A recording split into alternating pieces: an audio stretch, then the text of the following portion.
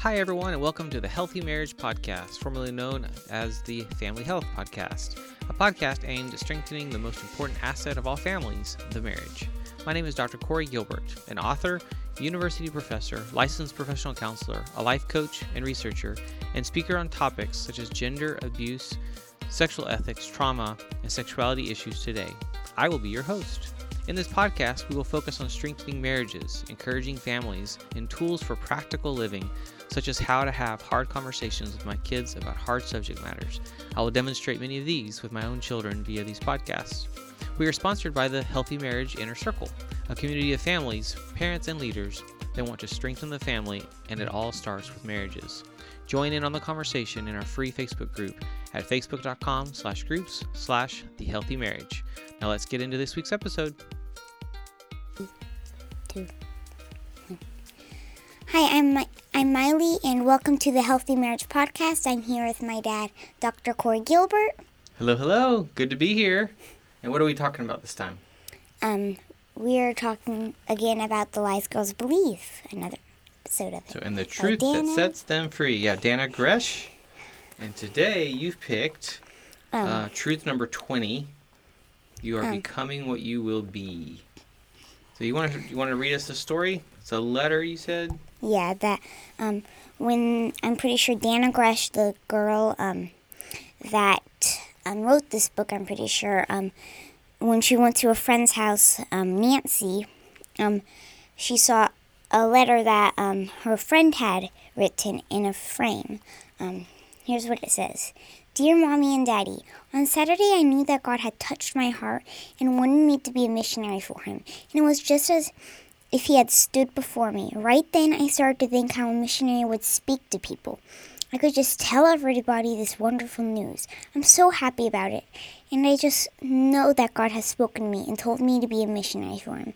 And I think being a missionary is the best job for me. I'm just so happy that God wants me to be a missionary for him, Nancy. So she wrote this and gave it to her parents. And that you said it had it framed? I'm pretty sure that's what she says. So think about that.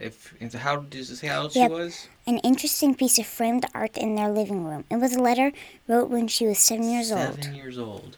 So 7 years old, she says, I feel like God's calling me to be a missionary. And that was the Holy Spirit talking inside of her. Yep. And that's part of that process of growing up. Do people come to adulthood and still not know what they want to do when they grow up? Yes. Yeah, some do. A lot of people do. But this little girl, at 7, God had grabbed her heart and said, I want you to be a missionary.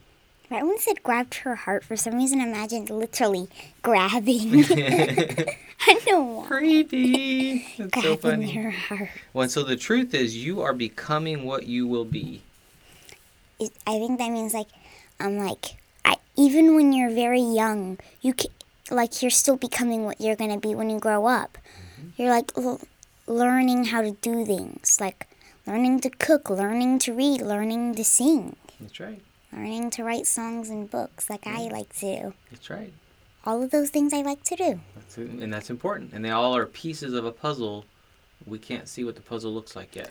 Like some kids like me have many things they want to be like. I want to be like a writer, a book writer, a songwriter, but not actually singing in front of the people because I couldn't do that. That's okay. A cook, yeah, a lot of good things. And see, when I was a little older than you, my thing was music, and so I wanted to be a musician and write music. I went to school for that to find out I didn't have the talent for that. Because you couldn't do it in front of people? No, I just didn't have the skills. I wanted to in my heart, but you have to have the skills. And it's important. Part of this is learning who. So she wants to be a missionary, but there could be things that get in the way of her becoming a missionary. Like maybe people telling her, you shouldn't be a missionary. Well, those are the kind of the negative things getting in the way. There could be things, like I know a really good friend of ours in Georgia that they both got married. They both wanted to be missionaries. But then I think it was their firstborn son had celiac disease. And so it was an allergic reaction to gluten, but deathly allergic.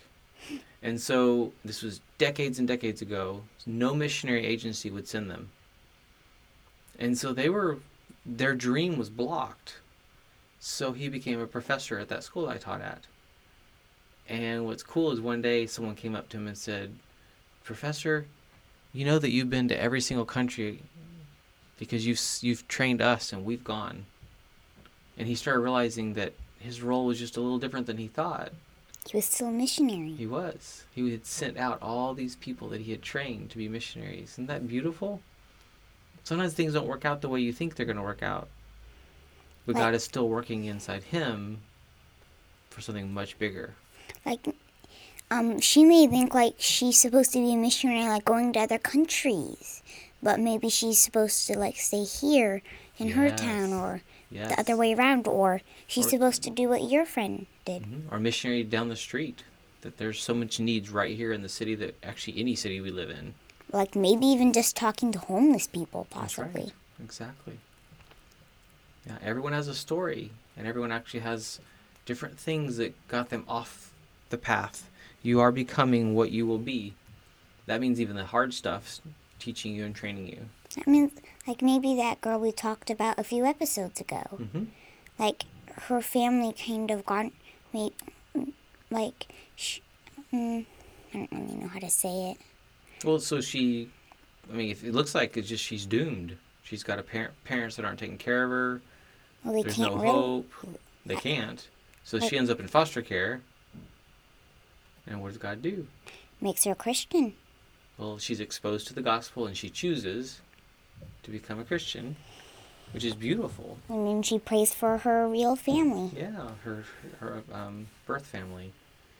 And so that's really a neat thing. That's one of the things about God being a redeemer. In the end, he's a redeemer. But sometimes in the middle of it, we can't see that.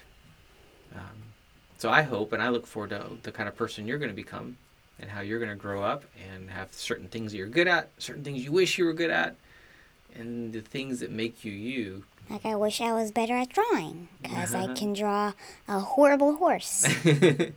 But I bet you if you decided, I really want to, and you started practicing, you'd probably be pretty good at it. I try to make horses a lot. No, even more, though. So are there limits to what we can do? Yes. Everyone. That's an important thing. Sometimes we just kind of beat a dead horse, no pun intended. We keep trying and we just can't. But a lot of the things really that are worth it were hard. They take effort. So this is a good one. It's good talking to you, Miley. And we'll talk to you in the next episode. Bye. Bye. Thank you for tuning in to the Healthy Marriage Podcast. I hope these become valuable resources full of encouragement and challenges as you lead your family well and with confidence, and definitely not alone. Find out more about all that we do at healinglives.com. I want to see your family, and specifically your marriage, thrive. Thank you to our sponsor, the Healthy Marriage Inner Circle. And to access my new best-selling book for parents, go to ican'tsaythat.com to purchase and receive the audiobook for free. It's an honor to serve.